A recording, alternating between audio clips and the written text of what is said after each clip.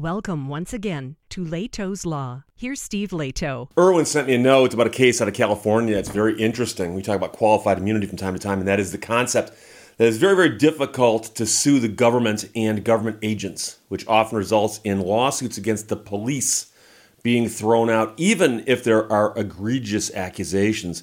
So this story is from the Associated Press. Police in California are not immune from certain misconduct lawsuits, according to the California Supreme Court. The state Supreme Court in California has spoken thus regarding the situation in California. Police there are not immune from civil lawsuits for misconduct that happens while they investigate crimes, according to the state Supreme Court, overruling the precedent made by lower courts that had helped protect law enforcement from litigation for decades. The justices on Thursday unanimously rejected an argument by Riverside County that its sheriff's deputies couldn't be sued for leaving a man's naked body lying in plain sight for 8 hours while officers investigated his killing. California law protects police from being sued for any harm that happens during a prosecution process, even if the officer acted maliciously and without probable cause. Now the Supreme Court says police can be sued for misconduct during investigations. The ruling cites previous case law that defined investigatory actions as those they take before charges are filed. The potential for factual overlap between investigations and prosecutions does not justify treating them all the same, one judge wrote.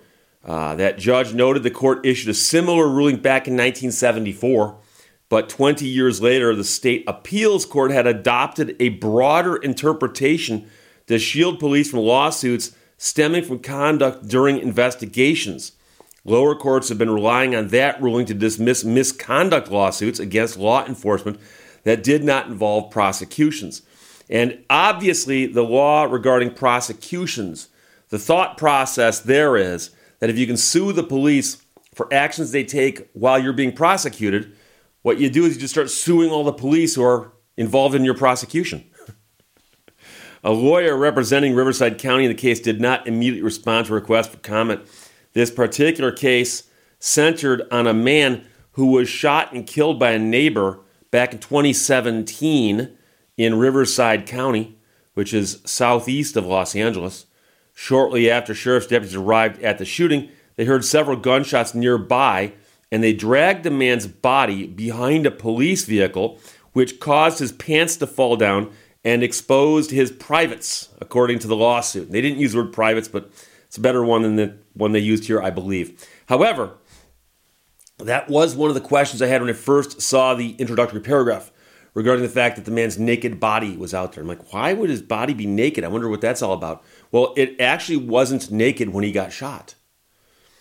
So his wife sued the county for negligence and emotional distress, saying police had left her husband's body in plain view for hours that way. The case was dismissed by the lower courts that ruled that state law provides immunity to law enforcement officers and agencies for police conduct during investigations. The Supreme Court reinstated the lawsuit, and the court wrote that the lower court's decision was wrong, saying police investigations cannot be interpreted as part of the prosecution process. If they'd meant to cover all their actions, they would have said so. So when they break out, no, just the prosecution part, well, ain't nobody being prosecuted the night of the shooting. Many local police departments have routinely argued they are immune from damage claims the moment a police officer arrives on the scene of a crime, says a lawyer representing the plaintiff in the case. If the Supreme Court had ruled in favor of the county, it would have essentially immunized them for almost anything. The recent ruling helps remove an obstacle for victims seeking damages from police misconduct.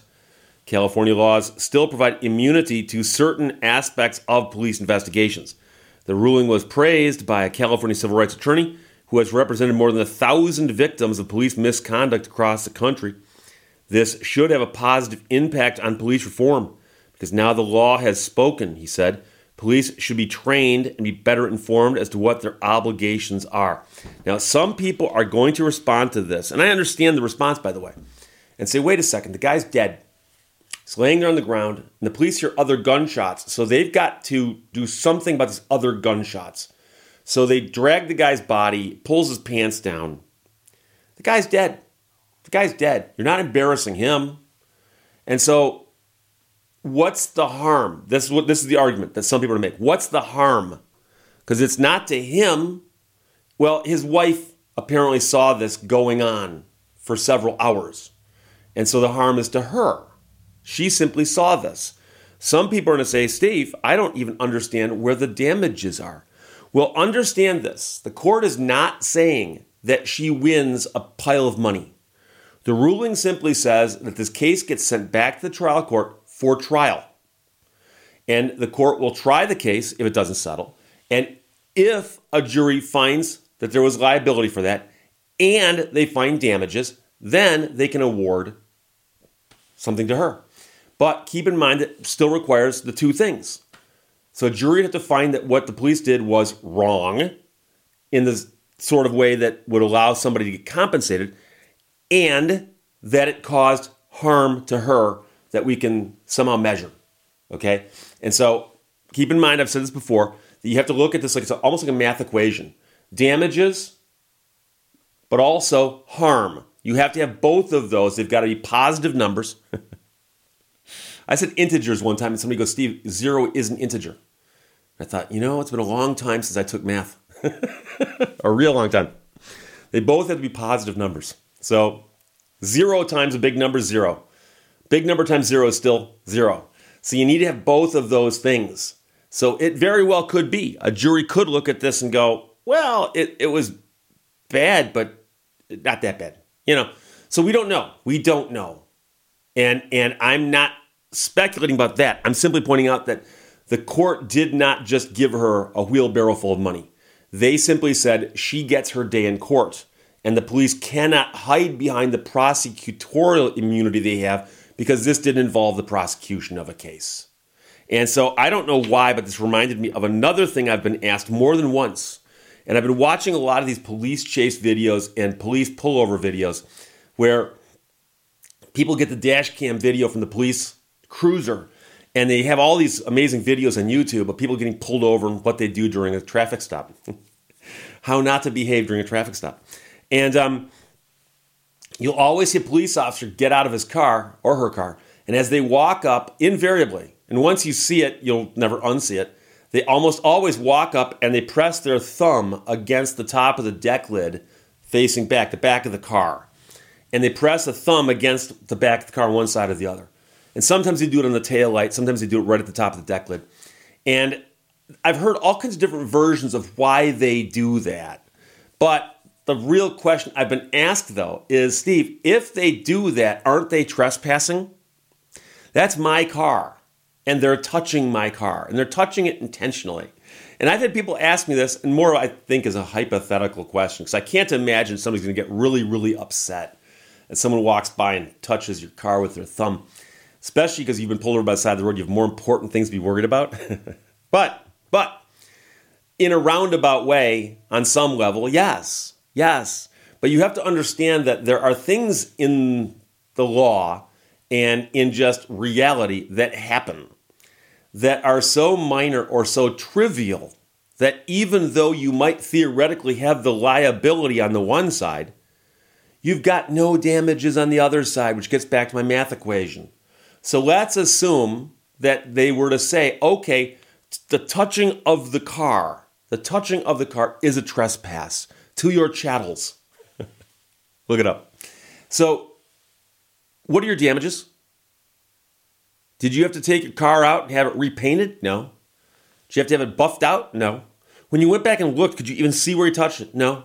Well, if I put fingerprint powder on it, I could. Don't put fingerprint powder on it. So that's a situation where I would say on some level, in theory, hypothetically, you could make the argument that they had trespassed. You could. But no damages. And there are some famous sayings, some of them in Latin, which I don't remember at this moment in time, but someone can chime in. But the courts are not here to address trivial concerns. The courts are here to address things of substance. And so if you were to bring that claim and you got a judge with more patience than the average judge or a person like me, they might explain to you and say, Well, technically, there might be liability, but obviously there's no damages. So thank you, but you can go home now. Go wash your car. So here we go. It's a great ruling out of California. It's not going to open them up to all lawsuits or anything like that, but just stuff they do during the investigation versus the stuff they do during the prosecution of a case. Police in California are not immune from certain misconduct lawsuits, the high court has ruled, from the Associated Press, and Irwin sent that. Irwin with an I, by the way. Questions or comments? Put them below. Let's talk to you later. Bye-bye. Thank you for watching Leto's Law. 453.6 graham crackers equals 1 pound cake.